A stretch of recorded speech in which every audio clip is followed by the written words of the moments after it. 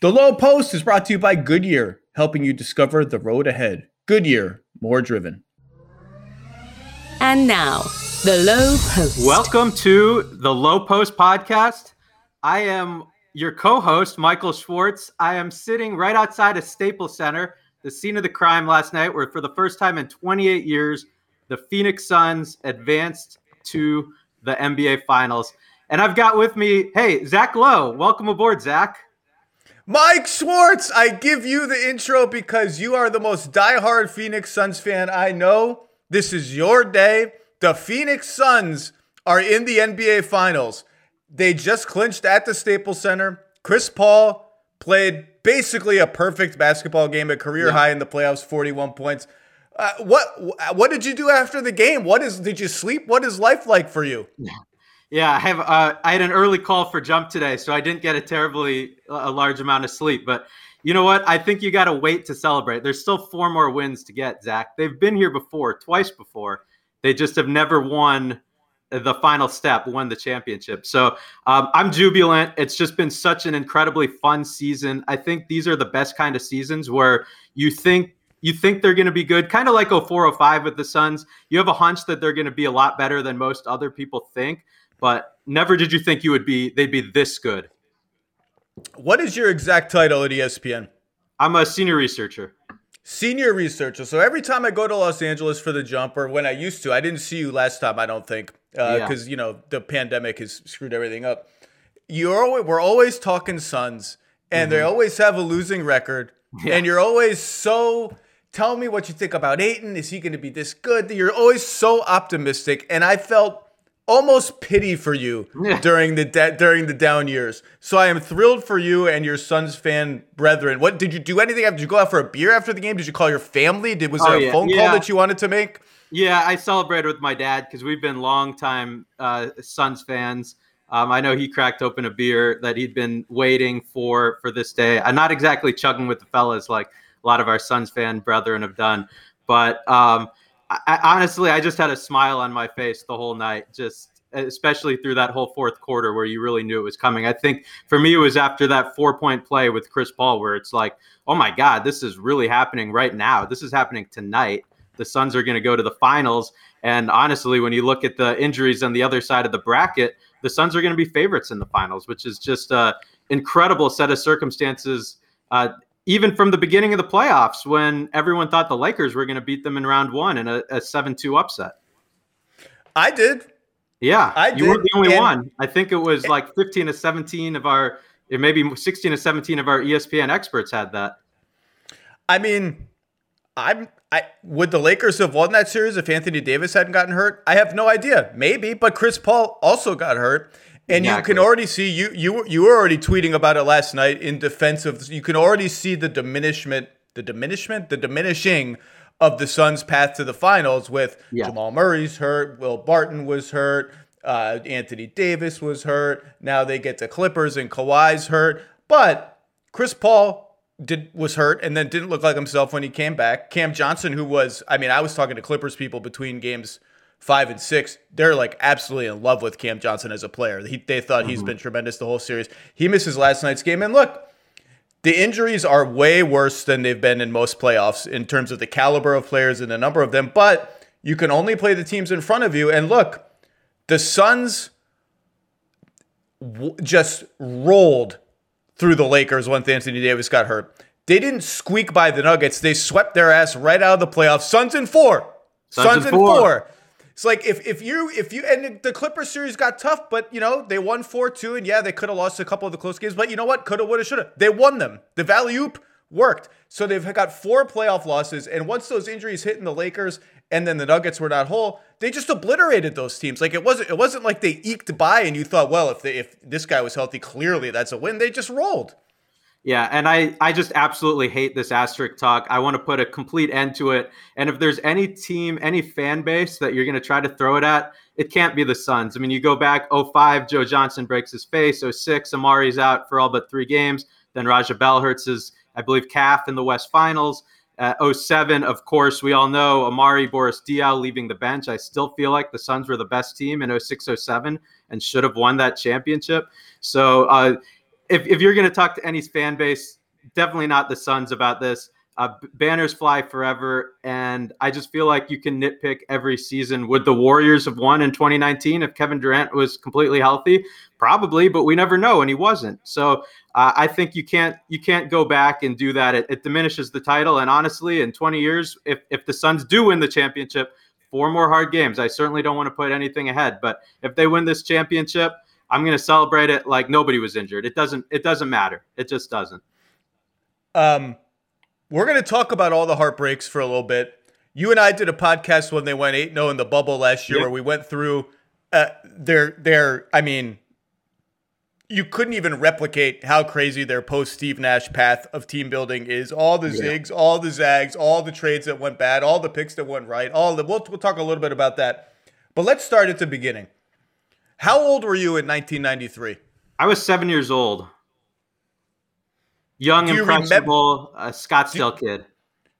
Do you remember those finals and that team? Oh, absolutely. I remember it clearly. That was my first sports heartbreak. I wasn't really a sports fan until, I'm sure you remember, the Westfall Guarantee Series in the first round. Suns were the 1 seed. They fell down 2-0 back in the best-of-5 era. Paul Westfall said they're going to go ahead, win 2 in L.A., and come back on Sunday and win Game 5, and everyone's going to say what a great series it was. The whole city shut down for that Game 5.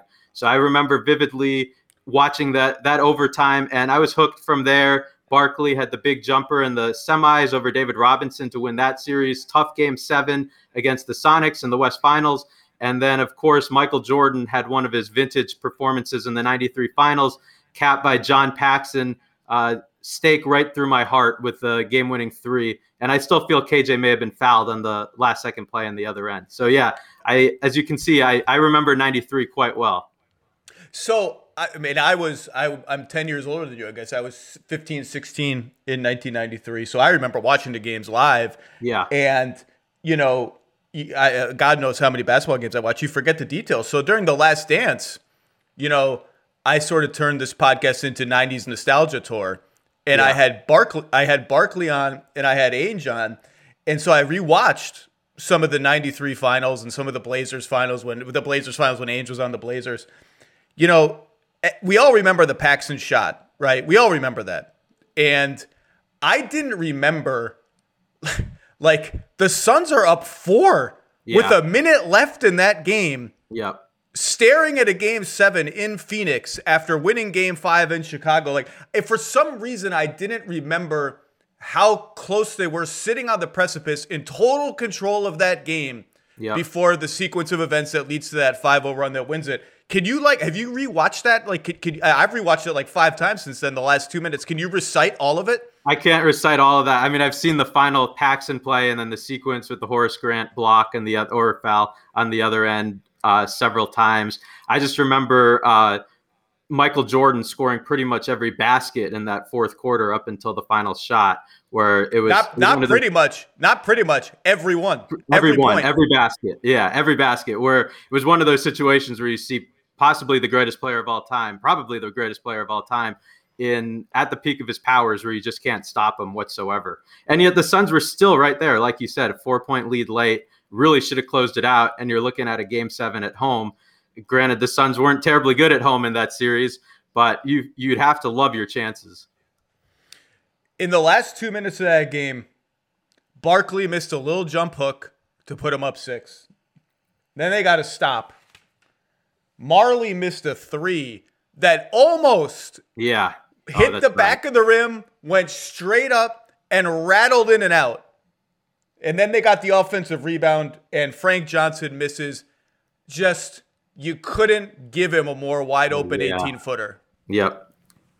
You know, it's coming. It's all coming back now. All the bad memories. I blocked that out for 28 years, Zach. Yeah, I guess that's just a case of the player the Bulls wanted taking a mid-range shot, took the shot. You know, so credit to them for shutting down the Suns' more established options, and fourth quarter Frank just couldn't get it done in that situation.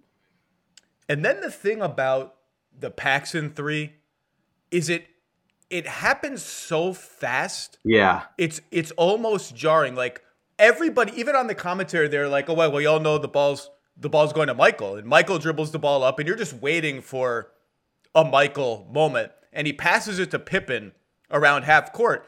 And in your head, like Pippen's just there to be the trigger man. There's no way this shot is for Scottie Pippen. Right. Apologies to Scottie Pippen, who's on quite a media tour right now. Yes.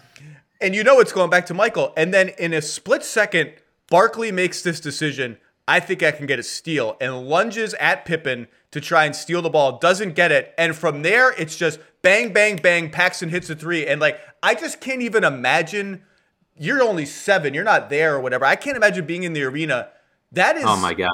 We see the shot now. We see it in slow motion. When you watch it live, you're like, what the just happened? Like the game, they're up 1. Michael didn't even do anything. Like what happened?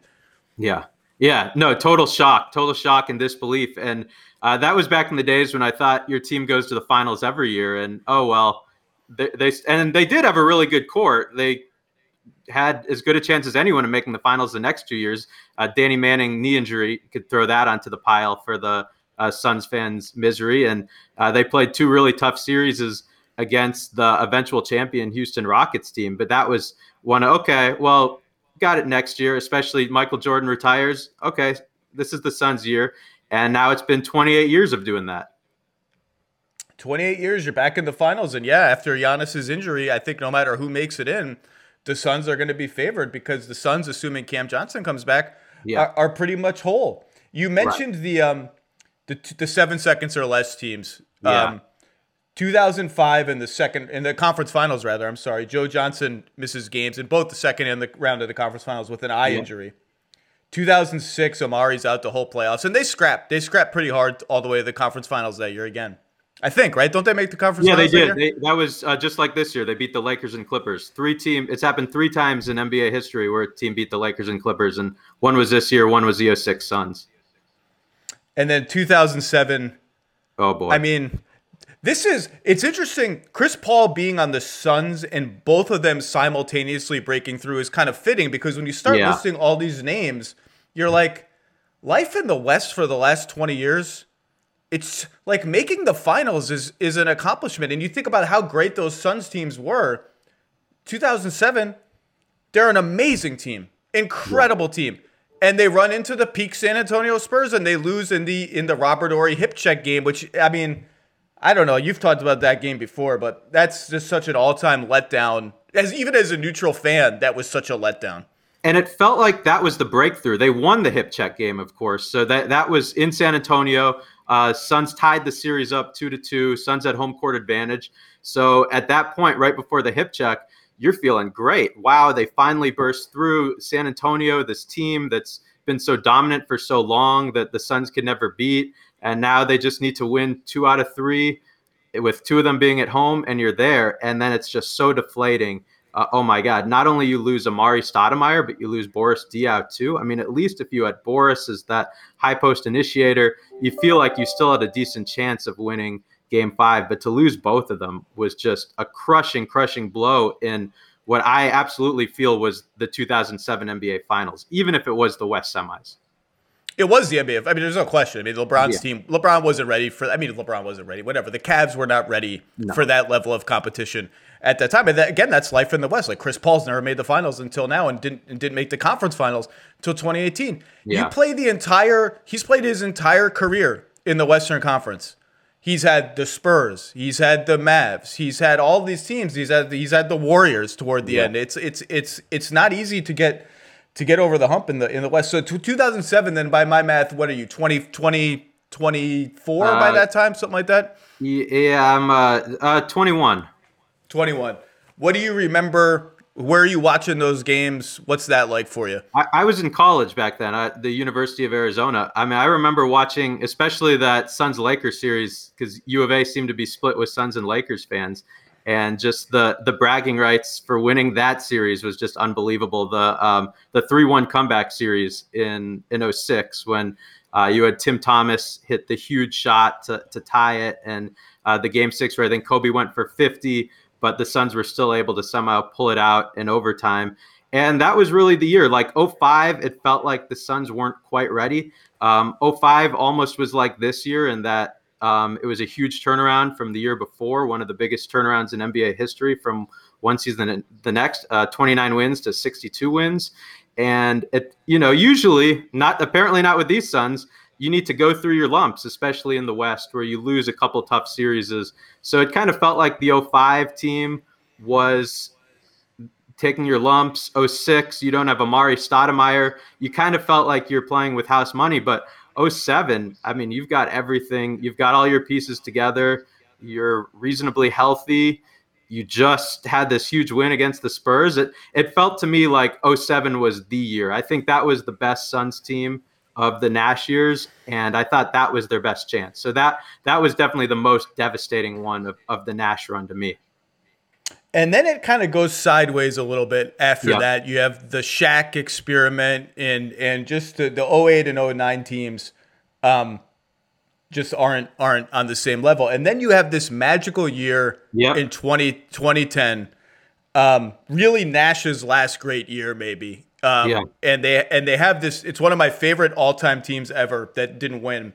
And they have a 5-man starting lineup and a 5-man bench mob. And they wiped the floor with the Spurs in the second round, avenging all the Spurs stuff. Goran Dragic has like the best game of his life in one of those games. And Steve Nash with the shut eye, can't forget that. Just looking like a gladiator, finally slaying that dragon that he hasn't been able to get by his whole career. Then they get to the conference finals against the Lakers, who are trying to repeat as champions. And they're just like, those Suns were kind of just a misfit. Robin Lopez, Jared Dudley, Channing Frye. It's just a kind of strange conglomeration of players that just had this magic sort of like Nash is really one of the only guys left from the true 7 seconds or less teams, Nash and Amari.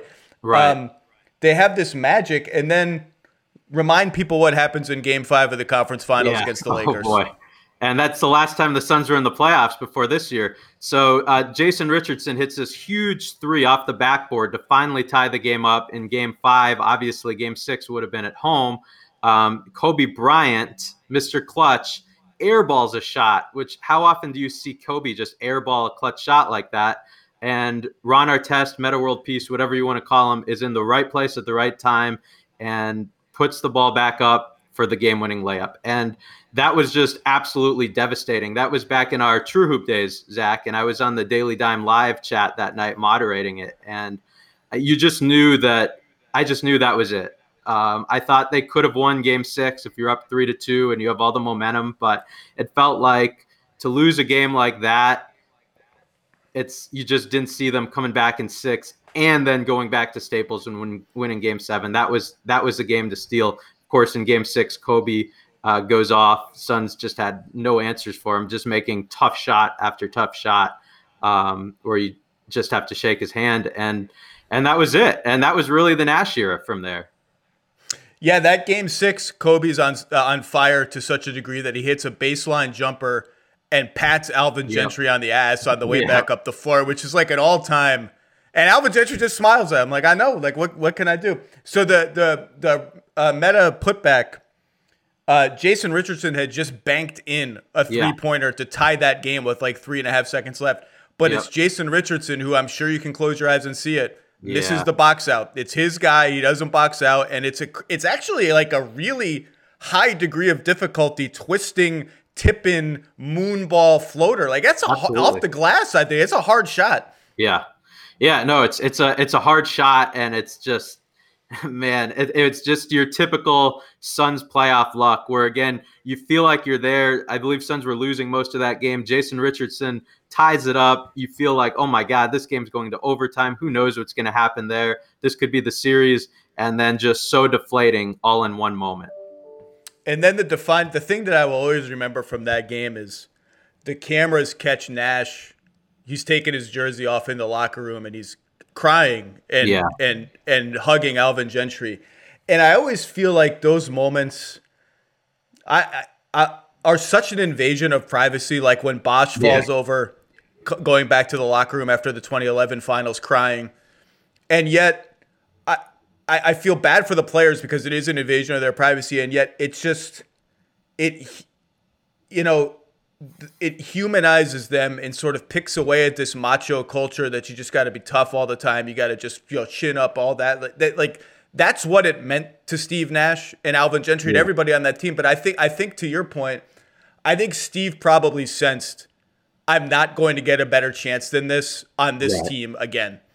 Yeah, no question. I mean, especially when you look at what had happened the 2 years prior, you had Amari Stoudemire's pending free agency coming up, which, of course, I think the Suns probably made the right decision. Certainly from a financial standpoint, they knew his knees weren't going to hold up for a 4 or 5 year contract, but also would have been kind of nice to run it back in 2011. Who knows, especially with what ended up happening and with the Mavericks coming away with that title. Not exactly a super team type of situation there. So I think it was clear that, and I covered that team. That was back when I wrote for Valley of the Suns. That team was just so tight knit, such great chemistry, such a some of its parts. It was greater. It was definitely one of those teams where they find where all the pieces fit in both units. They have a spacing big, they have a rolling big. It was just a perfect. It was just this alchemy that that happens. You know, it's you get alchemy when you put James Harden, Kyrie Irving, Kevin Durant. You don't even need alchemy, but that team had that special brew. Yeah, no question. And you could go with Channing Frye as your floor spacing big man. You could bring in your Lou Amundsen and your Leandro Barbosa off the bench and play a little bit grittier. It was just a team that knew how to play together and was just really fun. So you felt like that was a team that certainly had a chance at a title. And once that was over, it was a couple of years of just competing for the 8th seed, essentially. Spring is the best time to add new challenges to your training just in time for summer and warmer days. It's also the best time of the year to take a new look at your fitness routine, dial it up a notch, and continue powering on. Peloton's varying class lengths were designed with your personalized training in mind. Whether you'd like to add a 10-minute core session at the end of your strength class or take a 60-minute power zone ride to increase your endurance, Peloton classes help you focus on your needs and goals. They are also made to challenge you with a variety of classes like boot camps, boxing, full body strength, marathon training, all created to grow your skills or push you to improve in what you already excel in. Peloton's expert coaches and nonstop vibes, #vibes, will push you to new levels of strength and endurance, keeping you on your toes while giving you the professional coaching you need. And with a wide variety of options, whether you prefer to run outdoors, row, or ride at home, or strength train at the gym, Peloton has something for you. Get your head start on summer with Peloton at onepeloton.com. That's onepeloton.com. You can now stream the most MLB games on DirecTV without a satellite dish. Yes! Catch the clutch hits, strikeouts, grand salamis, web gems with nothing on your roof. So who's up there, whether it's roofers, Santa, birds, old-timey chimney sweeps, moody teenagers, thrill-seeking raccoons, watch out for them. You name it, they won't find a satellite dish. But you will find your MLB games on DirecTV. That means DirecTV is your home for baseball this season. Root with nothing on your roof. Yes, stream your team. Call 1-800-DIRECTV or visit directtv.com. Sign up today. Claim based on total games carried on sports networks. Sports availability varies by zip code and requires choice package. So let's just take a little run through recent Phoenix Suns post-Nash history. Yep. Amari's injury is big, not only because the Amari thing is big, not only because they lose him to the Knicks, but like that's the bridge to the next era. Like you've got the younger star. If he stays healthy, well, we could just recalibrate around him, similar to what the Spurs were going to do with Kawhi and all that. And then the knees just it gives out on Amari and he leaves, and then they're in the wilderness where we have the Lance Blanks era. Josh Childress, Michael Beasley, Hakeem Warwick. These names, I feel like you just almost threw up a little bit in your mouth just as I said those names. And the worst part, Zach, is I tried to convince myself on pretty much all of them. Like, I could see Hedo Turkoglu working. That's a nice secondary distributor with Nash. You know, I tried to talk myself into these, and then you look back on it, it's like, oh no, those were actually pretty terrible ideas. Well, and to Lance Blanks' credit, I believe he also signed Goran Dragic away from Houston, which turned out to be a big deal for him. I'm not sure if that was him or the subsequent. And he brought back PJ Tucker, which is kind of interesting. He'd been overseas. Right. They brought him back on a minimum deal. At the time, I didn't think anything of it. And, you fast forward to now, and this guy's been a really, really productive role player for several years. So I'd say that was honestly the biggest positive of the Lance Blanks year, all of us, unearthing PJ Tucker. I know. And they trade Nash, and that's the start over. And they got pretty good return for Nash. Yeah, and after that, You could honestly do a 30 for 30 on the Suns' moves after that moment. Just to review some of the things that happened. They tried to tank and by accident won 48 games. Yep. And somehow didn't make the playoffs with 48 wins. Didn't make the playoffs. Then they signed Tyson Chandler in an attempt to also lure LaMarcus Aldridge because they were friends or had a good relationship, whatever. Then they had 3 point guards at the same time. Then they traded 2 of them at the same deadline. Dragic for 2 first-round picks to Miami. Isaiah Thomas to Boston for another first-round pick. Then they trade the Lakers pick, which was one of the golden gems of the league, for Brandon Knight. A pick that they eventually retrade for in the draft that they get Mikal Bridges. Yep. In the meantime, Alex Len, Dragan Bender, Marquise Chris, Josh Jackson, none of these picks work out. Devin Booker takes a nap one day, and he's the pick, by the way, that obviously restarts all of this. And, one could argue, and Ryan McDonough has argued, that if we don't trade Isaiah Thomas, we don't get far enough, we don't lose enough to get high enough to draft Devin Booker, who, by the way, if you redrafted that draft, he might go number 1 today over Karl Anthony Towns. If you redrafted it right now, I'm not sure, but some people would take him number 1. Devin Booker takes a nap one day, and I remember interviewing him about this. He wakes up to the news that Earl Watson is fired, and Eric Bledsoe has tweeted, "Get me out of here," or whatever he tweets, claiming that he wants to be, later claiming that he was stuck in a hair salon or some such thing. Eventually, they salary dumped TJ Warren. They salary dumped Josh Jackson. They salary dumped Marcus Morris to sign Tyson Chandler going backward. It's just a sequence of events you couldn't possibly replicate. And yet Booker, Ayton, Bridges, Johnson, one big trade for Chris Paul. And here we are. It's remarkable. Did you ever, when they're doing all of this machinations and none of it seems to be leading anywhere, were you ever disenchanted? Were you ever like, is this team going to figure it out? Like, what am I investing myself in? I mean, I think the process is kind of fun, and, it wasn't the Philly process per se, but I do think there's some of that aspect where if you lose enough, you get enough chances, you're going to eventually fall into it correctly. And I think almost the most interesting one looking at now is the 2018 draft, where Luka Doncic was on the board. Absolutely should have been the number 1 overall pick. He's going to go down as the best player in that draft. But the Suns picked DeAndre Ayton, and he's been unbelievable this playoffs. They certainly wouldn't be in the finals without him. He's been great at both ends. He's having one of the most efficient shooting postseasons really we've ever seen. He's a great backline defender. He can even switch on to guards. He's just really what you want in a modern defensive big. And I think it was that 2018 draft where things really, and that was the year going into it where the Suns were so bereft of talent outside of Devin Booker, but you had you had the number 1 overall pick once you win that lottery. The Suns could have had 2 mid-range picks, but they ended up, the Milwaukee one didn't hit, so they just got their Miami pick, which they ended up combining with a future Miami pick to trade up back for the Lakers pick, like you said, which is just a crazy sequence of transactions. I remember someone in the league, because I had texted a bunch of people that morning being like, or maybe even that night being like, wait a second, did they just trade for that same Lakers pick? And someone actually, a league source, a team source, on the whiteboard of his team's office, drew me a flow chart of all the transactions that led to that. And I still have the text, and texted it to me. And it was like seeing, I don't even know, it was like seeing something out of a movie where like a beautiful mind is drawing on the board. And it worked. And it ended up being Mikal Bridges is just the perfect player who would really fit on any of the 30 teams in the league.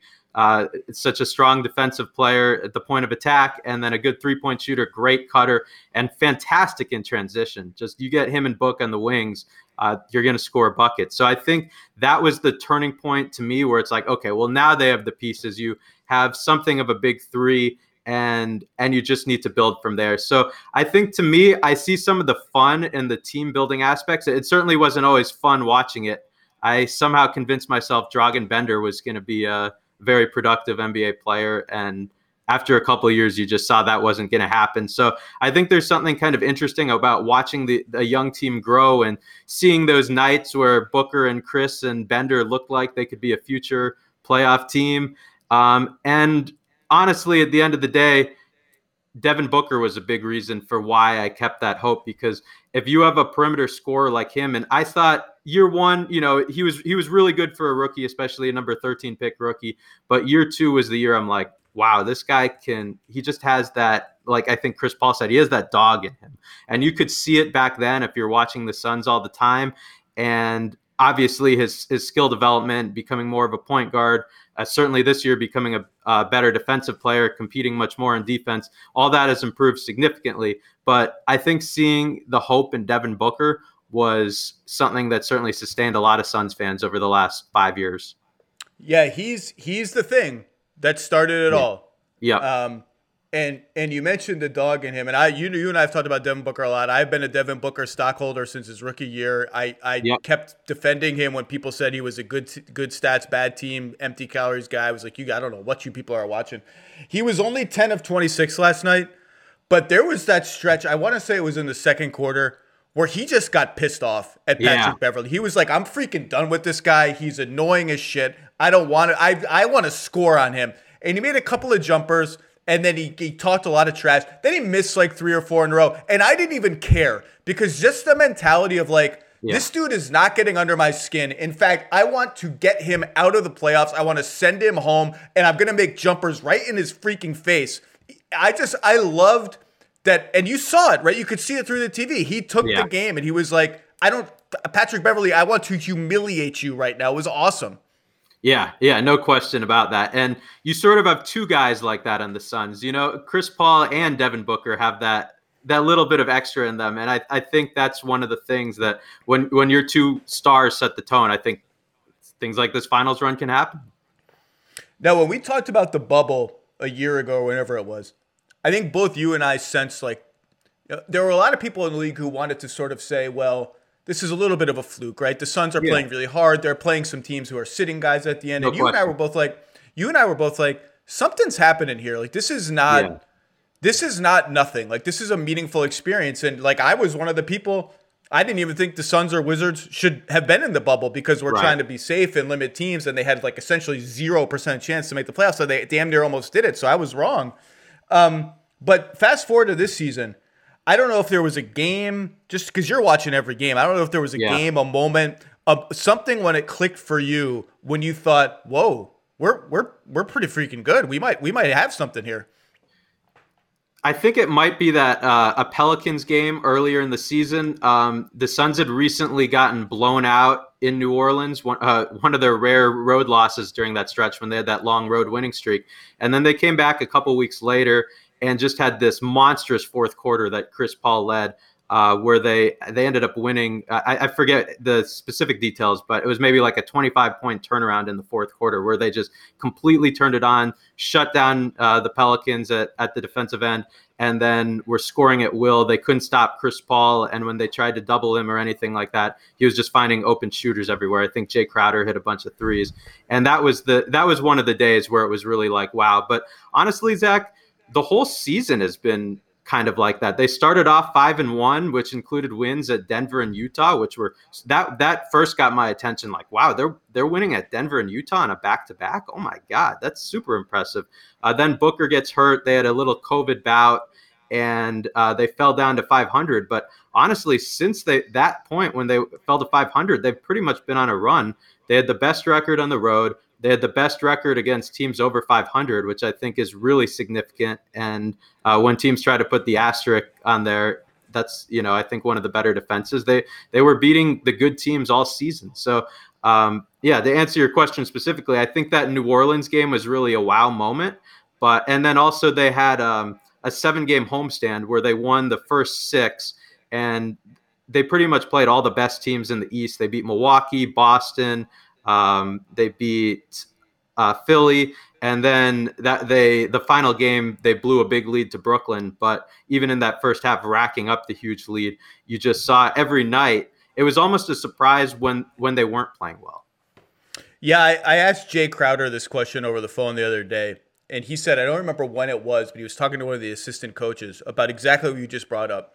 They were looking at their record against sub 500 teams and over 500 teams. Yeah. And the coach showed Jay the record, and it was like awesome against the best teams and pretty mediocre against the worst teams. Yeah, it really was.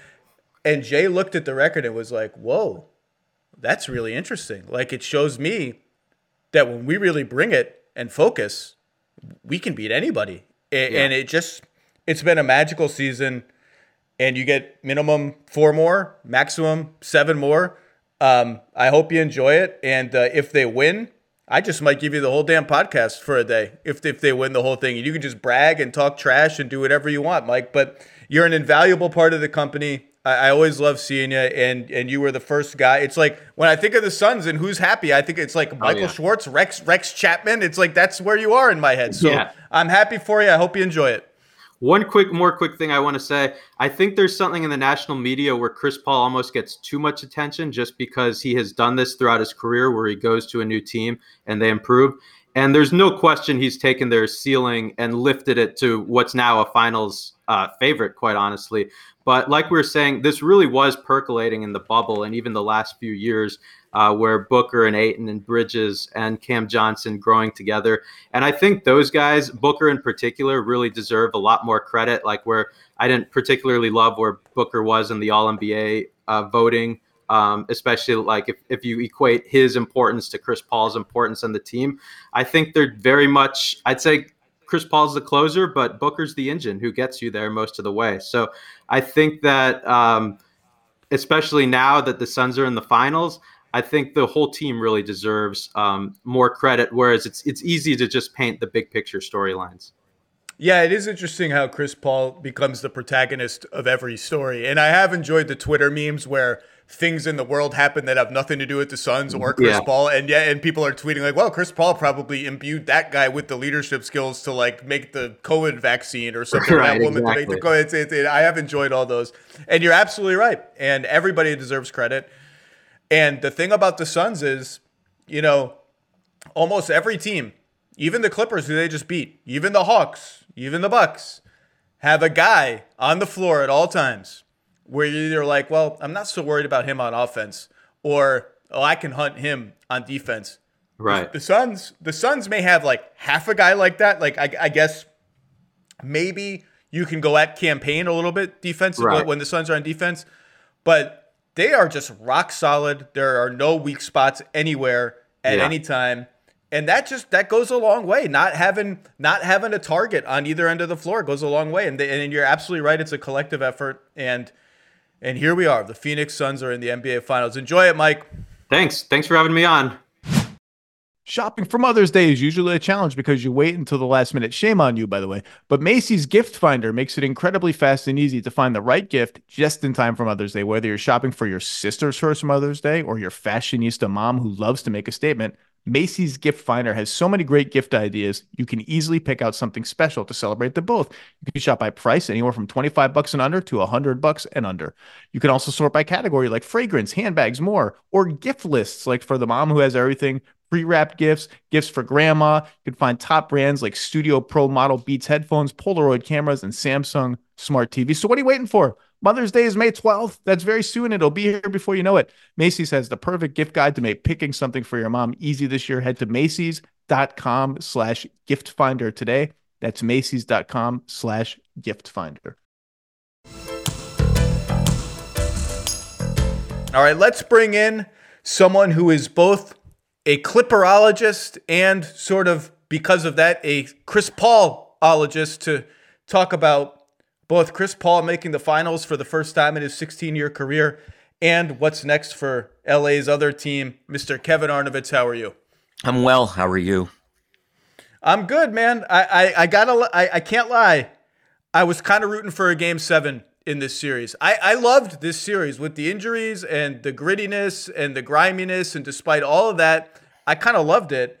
And I was rooting for a Game 7 where we'd have this collision between this franchise that has never been this far and this star that has been just pilloried as way off P and pandemic P, trying to lift them to the finals without his co-star, against a franchise that has not been to the finals in 28 years, was a laughingstock for a little while, led by a polarizing, pint-sized, irritant Hall of Fame point guard who was one game away from the finals and was either going to make the finals or blow a 3-1 lead. And we didn't get it, but it was still a fun series, wasn't it? I love this series too. I love the chess. I love the personalities. I like the narratives that you just described. I would have been very happy with 7. But last night was fun. It was a really fun game. Windhorst wrote about this morning. I don't think I was trying to explain to a non-basketball fan last night. They say, "Well, the Suns favored." I'm like, actually, I can't recall a team in my lifetime who had lesser expectations of doing anything this season of this magnitude than the Phoenix Suns. I mean, there was like a Rockets team that was a 6 seed like ages ago. This doesn't happen in this sport, Zach, right? Like football, baseball, you get that. We don't do that in the NBA, right? It's a chalk league. You kind of know who the 6 contenders are. And frankly, that's being a little generous often. And for the last decade, you know who the 3 or 4 contenders are. And that's how it plays. You get a little noise. Someone surprises. Maybe you get to a conference final. You're a Memphis Grizzlies. You're a Portland Trailblazers. But by and large, this does not happen. This sport is not designed to take teams that are on the playoff bubble coming in, make no major offseason acquisitions, right? I mean, rather midseason acquisitions, Torrey Craig. But this doesn't happen in the NBA. Yeah, it is an improbable story. I think the Suns entered this year as clearly a good team. I think reasonable expectations would have been anywhere from 4 to 7 in the West. They end up 2, and now they're in the finals. And Chris Paul led them there with what was essentially a perfect basketball game last night. 41 points on, I think, 16 of 24 shooting, 7 of 8 from 3, which is like a joke. 8 assists, and in classic Chris Paul fashion, 0 turnovers. And the turnovers thing is classic Chris Paul because I think it's the under-discussed part of the secret sauce of Chris Paul's sort of hyper, terminator, calculated, maximizing the value of every possession. We all talk about it and the slow pace and the smarts and the methodical nature of it. But part of that is he does not turn the ball over at all for a player who controls it so much. You're going to get a shot on every possession of Chris Paul as your point guard. I thought it was just a magical, perfect performance. I thought when he untucked his jersey after the last 3, the refs, who have no sense of humor at all, if I had been a ref in that game, I would have teed him up as a callback to the untucked jersey incident in Minnesota last season when he got, I think it was Jordan Bell, entered the game. The only human being on earth, not just the only player, the only human being who's ever played basketball who would know that's a rule. And actually have the gall to want to enforce. So know it's a rule, have the gall, know that the Timberwolves have already committed 1 delay of game violation, so a second one is going to give us a free throw. There's only one guy ever who would have done that, and it's Chris Paul, and he's in the finals. So I know you're not a legacy guy. I'm only kind of a legacy guy. I don't love these conversations. It's a team sport. Nobody wins by himself. But, it's obviously important for Chris Paul to reach this stage. The emotions were clear last night. What did you feel watching it? What do you think it means for his career? If maybe it doesn't mean anything to you. Maybe he's always been a winner. And to me, he's always been a winner. But it does mean something to get to the biggest stage. Yeah, I'm not a legacy guy, but I'm an emotion guy. I'm a why do we come here and watch this game guy. And it was an achievement. And it was a guy who's put in an incredible amount of work. We talk about, as you say, the method. Yes, he is the world's most appealing school marm, or unappealing school marm if you're not a Chris Paul fan. It's important. And again, not because I'm with you, not because I will think any more or less of him and his body of work over nearly 2 decades, but because we get to watch him in a finals now. And it's so funny. I was watching that game and we've come he's not, we come to watch Dame, right? We've come to watch some of these performances where guys are unconscious or explosive or out of their mind.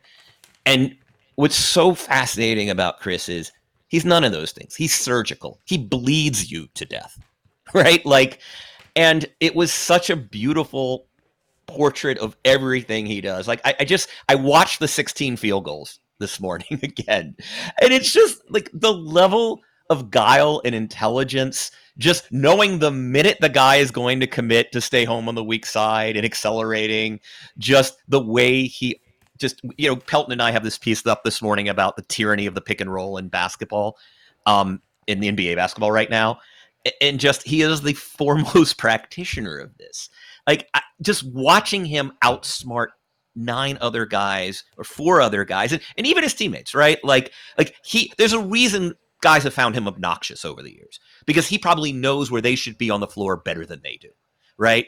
It's the old McNulty, why he acted like the smartest guy in the room? Because he was the smartest guy in the room. Like that's Chris Paul. I think he and Kyle Lowry are both on the competition committee right now, and that's just there really should only be one of them. You can't have both those guys on the competition committee. We're never going to get rid of the take foul.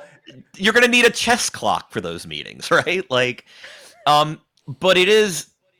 Also, I think it's an interesting chapter in his career. Right, there was a knock on him that, yes, great floor general, but not a great leader. That contrary to what you would hear on broadcast, that, does he empower guys or does he direct them? He directs them and choreographs them very well. Does he inspire them? Maybe not. And it turns out, what?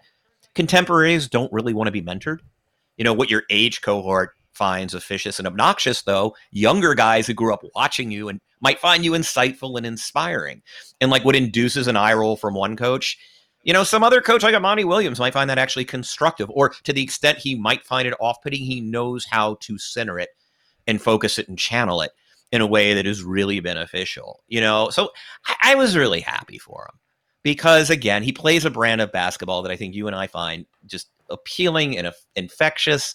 And, he's not this otherworldly athlete. He does it through sheer kind of intellect and manipulation and, again, surgery. And I love watching unconscious ball players. Like, I want to see Dame do Dame, but I want to see Chris do Chris. And last night, so am I happy? What does it mean that he got in the finals? It means a Chris Paul type ball player is going, a la Lowry. I'm not going to put them in the same category, gets to sort of showcase that on the biggest stage. So that's what it means. It really was just a perfect Chris Paul game. He flopped. He instigated. He got shoved.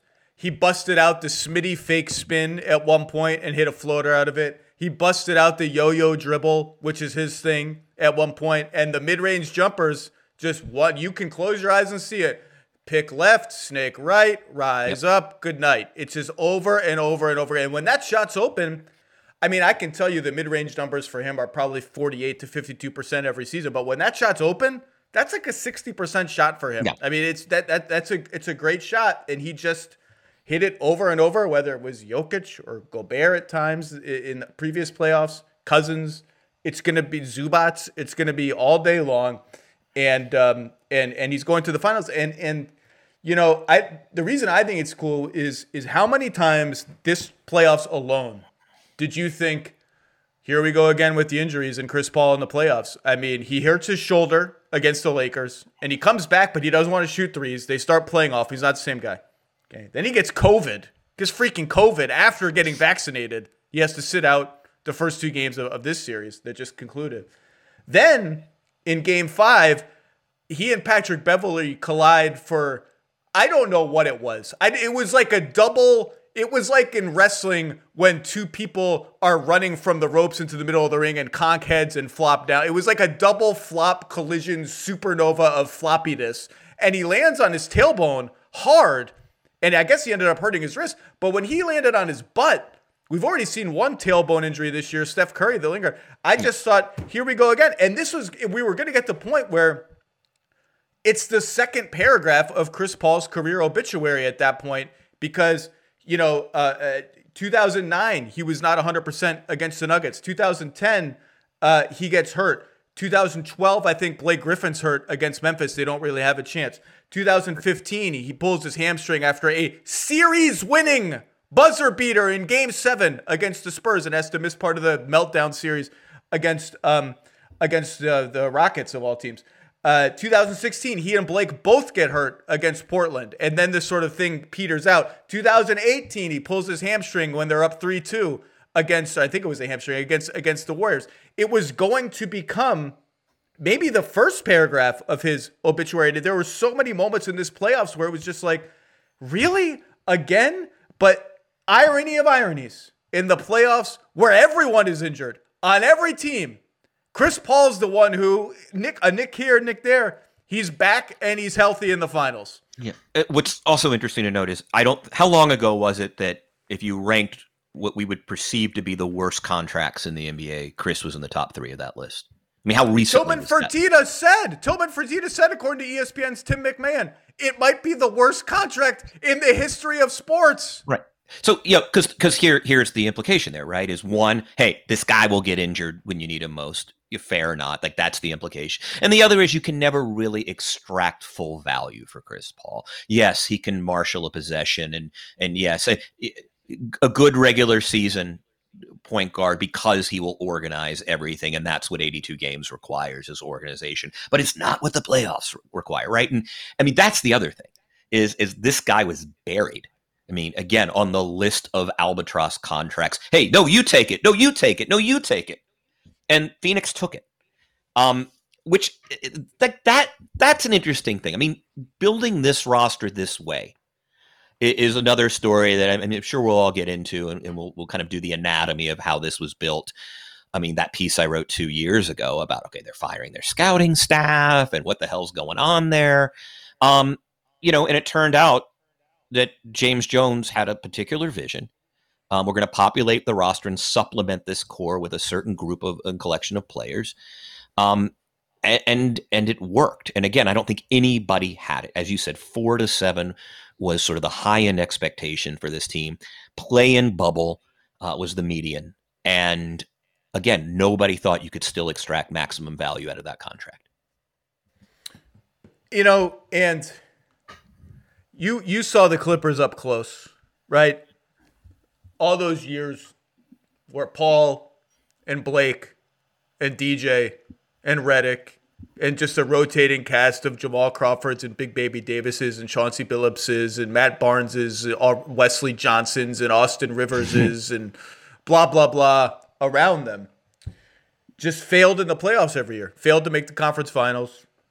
And right as they hit their apex, an all-time dynasty hit their apex, and then got Kevin Durant. And it just never worked. And Chris Paul developed a reputation as a guy who couldn't win at the biggest stages of the playoffs. A guy who just didn't, maybe because of his size, maybe because of his position. It's hard to win when your point guard's your best player. Historically, that's actually true. And I don't know how tall he actually is, but I've stood next to him. I'm 5'11" and 3/4. I felt like I was about as tall as Chris Paul. And I do think that matters in the playoffs. I do think that makes, the fact that the Rockets in 2015 could put late career Pablo Prigioni and Jason Terry on Chris Paul, and it's not a death sentence for your defense, I think that does speak to it's just a different species of player than LeBron James and Kawhi Leonard and Kevin Durant. It just is by virtue of size. It's a sport that, as Max Kellerman once told me, self-selects for height, and Chris Paul is not tall. But look, the meltdown, the one that's really bad is 2014 in Oklahoma City in Game 5. When they blow a 7-point lead with 49 seconds left. And Chris Paul's just all over the choke job. He has the I'm too smart for my own good heave where he thinks he's going to get fouled and just get fouled. Why do you have to make it a shooting foul? You're ahead by 4 points. Just get fouled. No, it's a heave. It's a turnover. The ball goes off Reggie Jackson, whatever. And a bunch of stuff happens. Then he fouls Russell Westbrook on a 3. Russell Westbrook! He fouls him on a 3. Russ makes all 3 shots. Then he turns the ball over on the last possession of the game. Might have gotten fouled, actually. I watched it yesterday. I'm surprised that's not talked about more. Serge Ibaka or somebody, maybe Reggie Jackson. Ironically, I think it's Reggie Jackson. Maybe hits his wrist a little bit. But anyway, that meltdown, and then the next year they blow the 3-1 lead against the Rockets, and they blow a 19-point lead in Game 6 of that series, up 3-2. That came to define Chris Paul in the minds of a lot of fans who like to talk about legacy and championships and the clutch gene and all of that. And 2014 was awful. And it was on him. That was also the Donald Sterling year where the whole franchise is up in upheaval. 2015, I've watched those Clippers games multiple times now, of Clippers Rockets games over the years. That was not on him. He was the best player on those teams. He had 31 and 11. I think, in the Game 6 meltdown. Was not on. Even now, he was 2 of 7 in the fourth quarter, but he had 4 free throws. He had 9 points. He was the best player on the floor for the Clippers in that game. I just, all along, thought that was all unfair. Chris Paul, by any measure, and I've got the numbers if people care to hear them, is one of the best late game crunch time players in modern basketball history. And to hold the fact that he took so long to get to the conference finals and the finals against him in the Western Conference, when in the East, it's like, who's getting to the conference finals every year in the East? It's just a random conglomeration of LeBron James, Glass Joe victims. It was always unfair, and I have the numbers. We can go over them if you want. But the guy has been a killer and a winner his entire career, and I just feel happy that he's got a little vindication at this point. Yeah, actually, it's funny. I've always said that 2015 was a cosmic event, and 2014 was self-destruction. Blake Griffin was third in the MVP that year. That team against OKC was really, really good, and it was self-destructive. And over time, Chris beat himself up over that 2014 loss. People on that staff, would tell me years later that it was as close as they saw to just Chris being emotionally broken, because he blamed himself. And to me, that's when we talk about legacy, we don't talk about those contours, right? We don't. It's always this binary thing. Like, what is the sum of the legacy? I like to look at kind of the component parts of the legacy. So on that narrative arc, and 14 has always been such a flashpoint. Yeah, 15 was this crazy cosmic event. 16, I was in Portland, like both those guys are down. It was just a mash unit. But 14 was sort of the apotheosis of, if you didn't think Chris Paul was a winner, that was Exhibit A. Right. And by the way, the Warriors aren't the Warriors yet. They, in fact, beat the Warriors in the first round of the playoffs that year. But you know what's waiting for them on the other end of that series if they win? The freaking Spurs, who won the championship and destroyed the Heat in the finals. I mean, that's life in the West. That's so you beat one juggernaut, and around the corner comes another one. Yeah. So, yeah, it's really interesting. I mean, the fact that he obviously, he did it in Staples Center, it was a nice guy. I thought he was really classy afterwards. Sort of. I mean, there's no affection anybody needs to reserve once they leave the Clippers for the Clippers. And yet, he articulated it, at least publicly. Well, after the game. You go through, look, all of those guys, some of them I know, some of them I don't. Blake, Chris, DJ, JJ, Doc, all the assistant coaches. They went through a lot together. I mean, a lot. Multiple documentaries were made about the Donald Sterling thing. The playoff heartbreaks, the injuries, Blake Griffin punching the security guy and injuring himself at what was a pivotal time for the franchise. It's a lot. And I think by the end, by that 2017 series against Utah, which they lose in the first round, despite Chris Paul playing unbelievable, it's just broken. It's over. It's broken. They know it. They feel it. Sometimes you go through too much losing, too many heartbreaks, and just the trust breaks down or guys get tired of seeing each other. But now time has passed. They all can look back on it and say, and a lot of them have said, maybe we could have handled X, Y, and Z differently. Maybe, we should have enjoyed each other a little bit more. And that's all of them. That's not anyone was blameless in how that team fell apart. That's everybody. But you can look back at that team now and look at it not just as a what if failure, but it was a pretty damn good team and it was fun to watch. And it's one of the defining teams of the last 10 years in the NBA. They were very, very good for a very long time. And as you said, it wasn't just the Sterling stuff and the burden of expectations for that team in that market.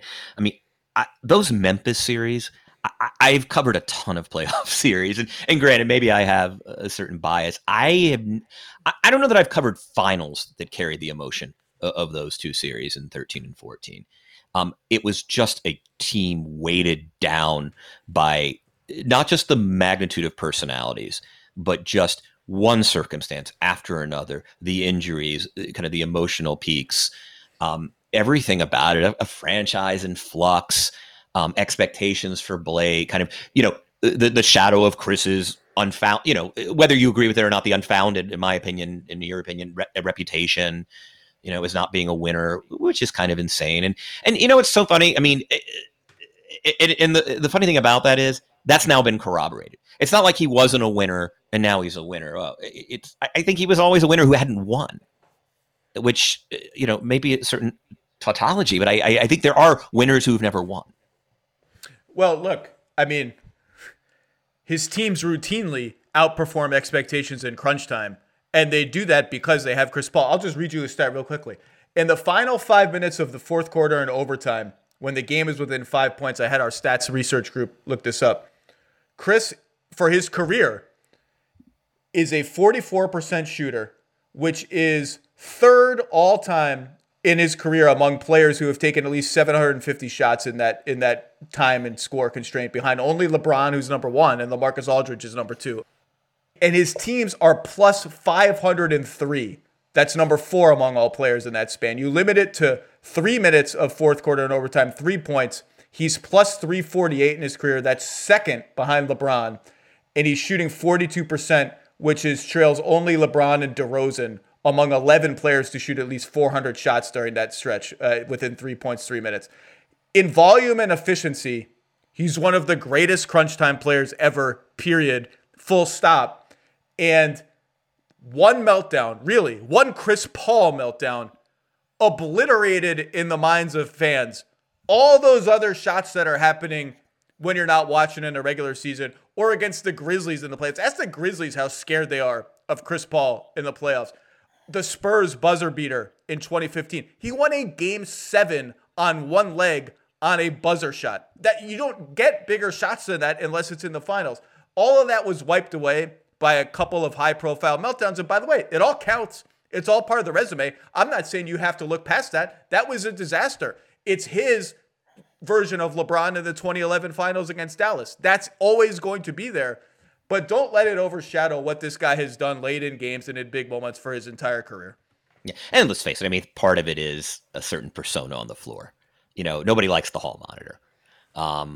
Flopping, in terms of flopping discourse, Zach, I mean, we forget what it was like about 5 or 6 years ago. I mean, the league instituted rules. It was, the flopper was just the manifestation of everything you hated about NBA basketball that was ruining the game. And he was sort of, kind of personified it, right? And so I think there was a certain sense that people didn't like his persona. He was bossy. Flopper. Again, all of those things. And I think that, it's funny. Those things aren't relevant until you want to prove your case. So if you had skepticism about the other stuff, then you'd pile on with, I just don't like the guy. I once called my daughter bossy, and Rachel Nichols told me, never call a little girl bossy. Say that she's exhibiting leadership skills. And Rachel was right.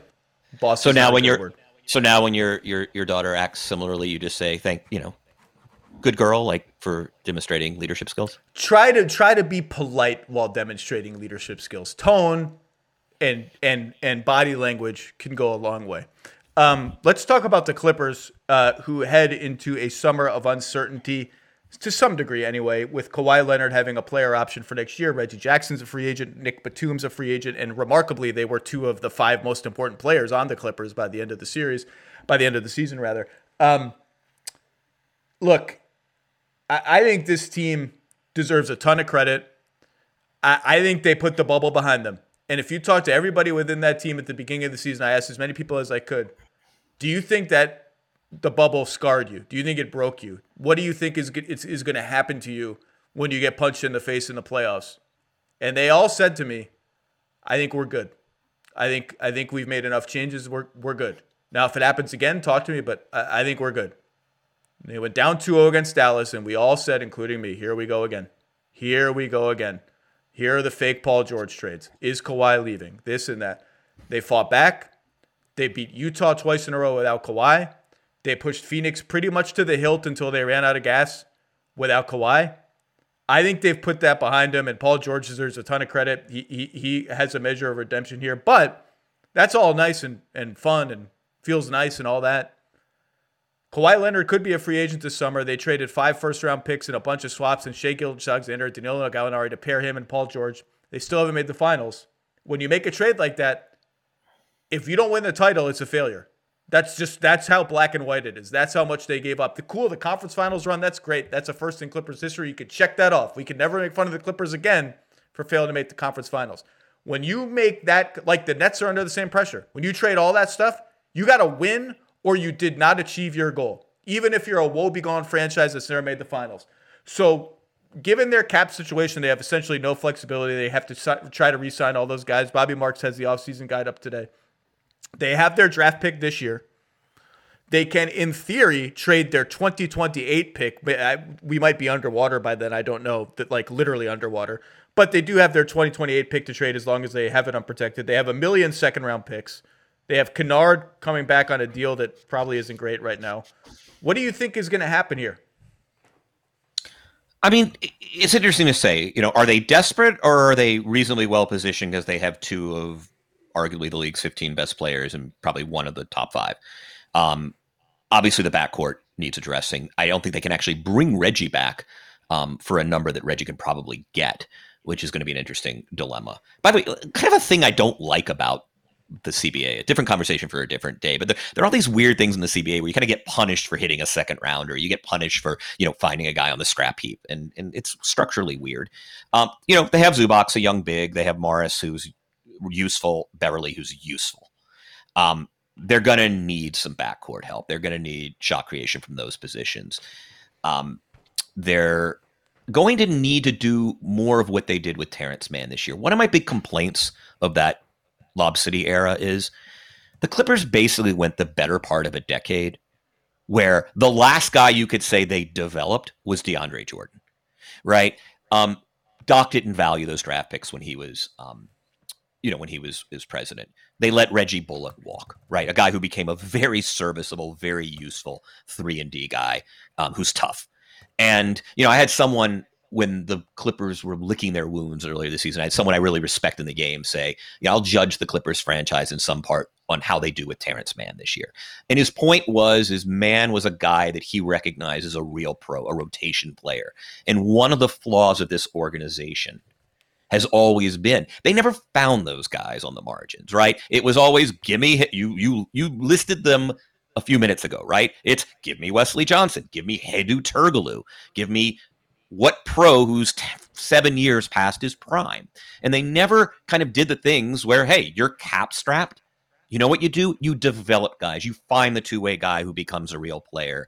You hit on your 26th pick or whatever it is. And that's what they're going to have to do. And this organization has failed at that project since DeAndre Jordan. Mann is the first guy really you can say. And they're going to have to find some more Terrence Manns. They're going to have to find players who allow you to compete in the West by extracting value from guys who are paid. Reggie Jackson is an interesting reclamation project. You're probably going to need another one of those. But that's what they're going to have to do because this is you did trade away the farm to pair these two guys, and you're fortunate to have them. I don't think there are many teams who wouldn't like to go into next season with what the Clippers have on their roster as a starting point. But they're going to have to work the margins a little better. And then they started to this season, and that's really good news.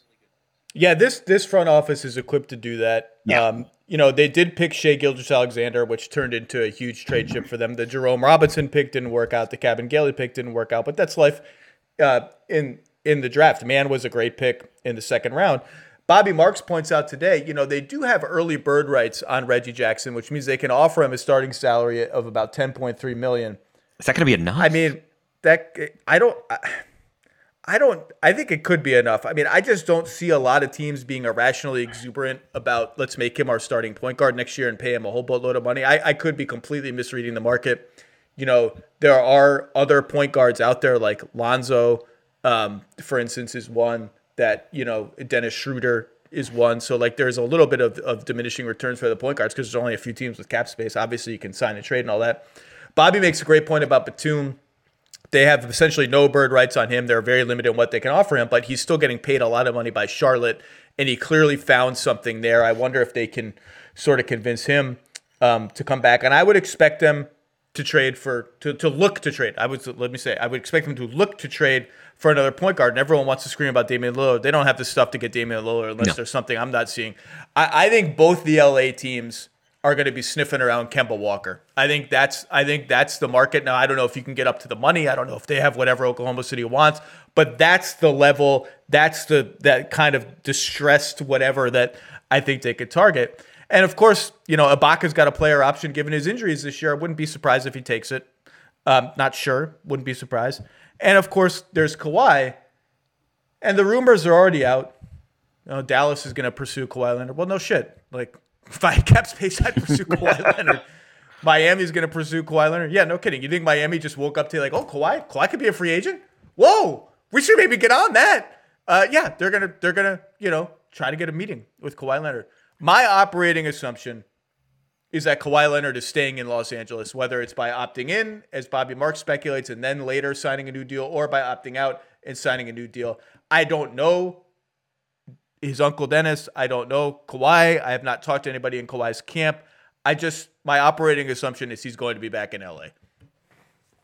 I'm operating in the same assumption, and just the mountains that were moved, both by him and the team to get him there and situate him there. I'm with you. And again, that's why,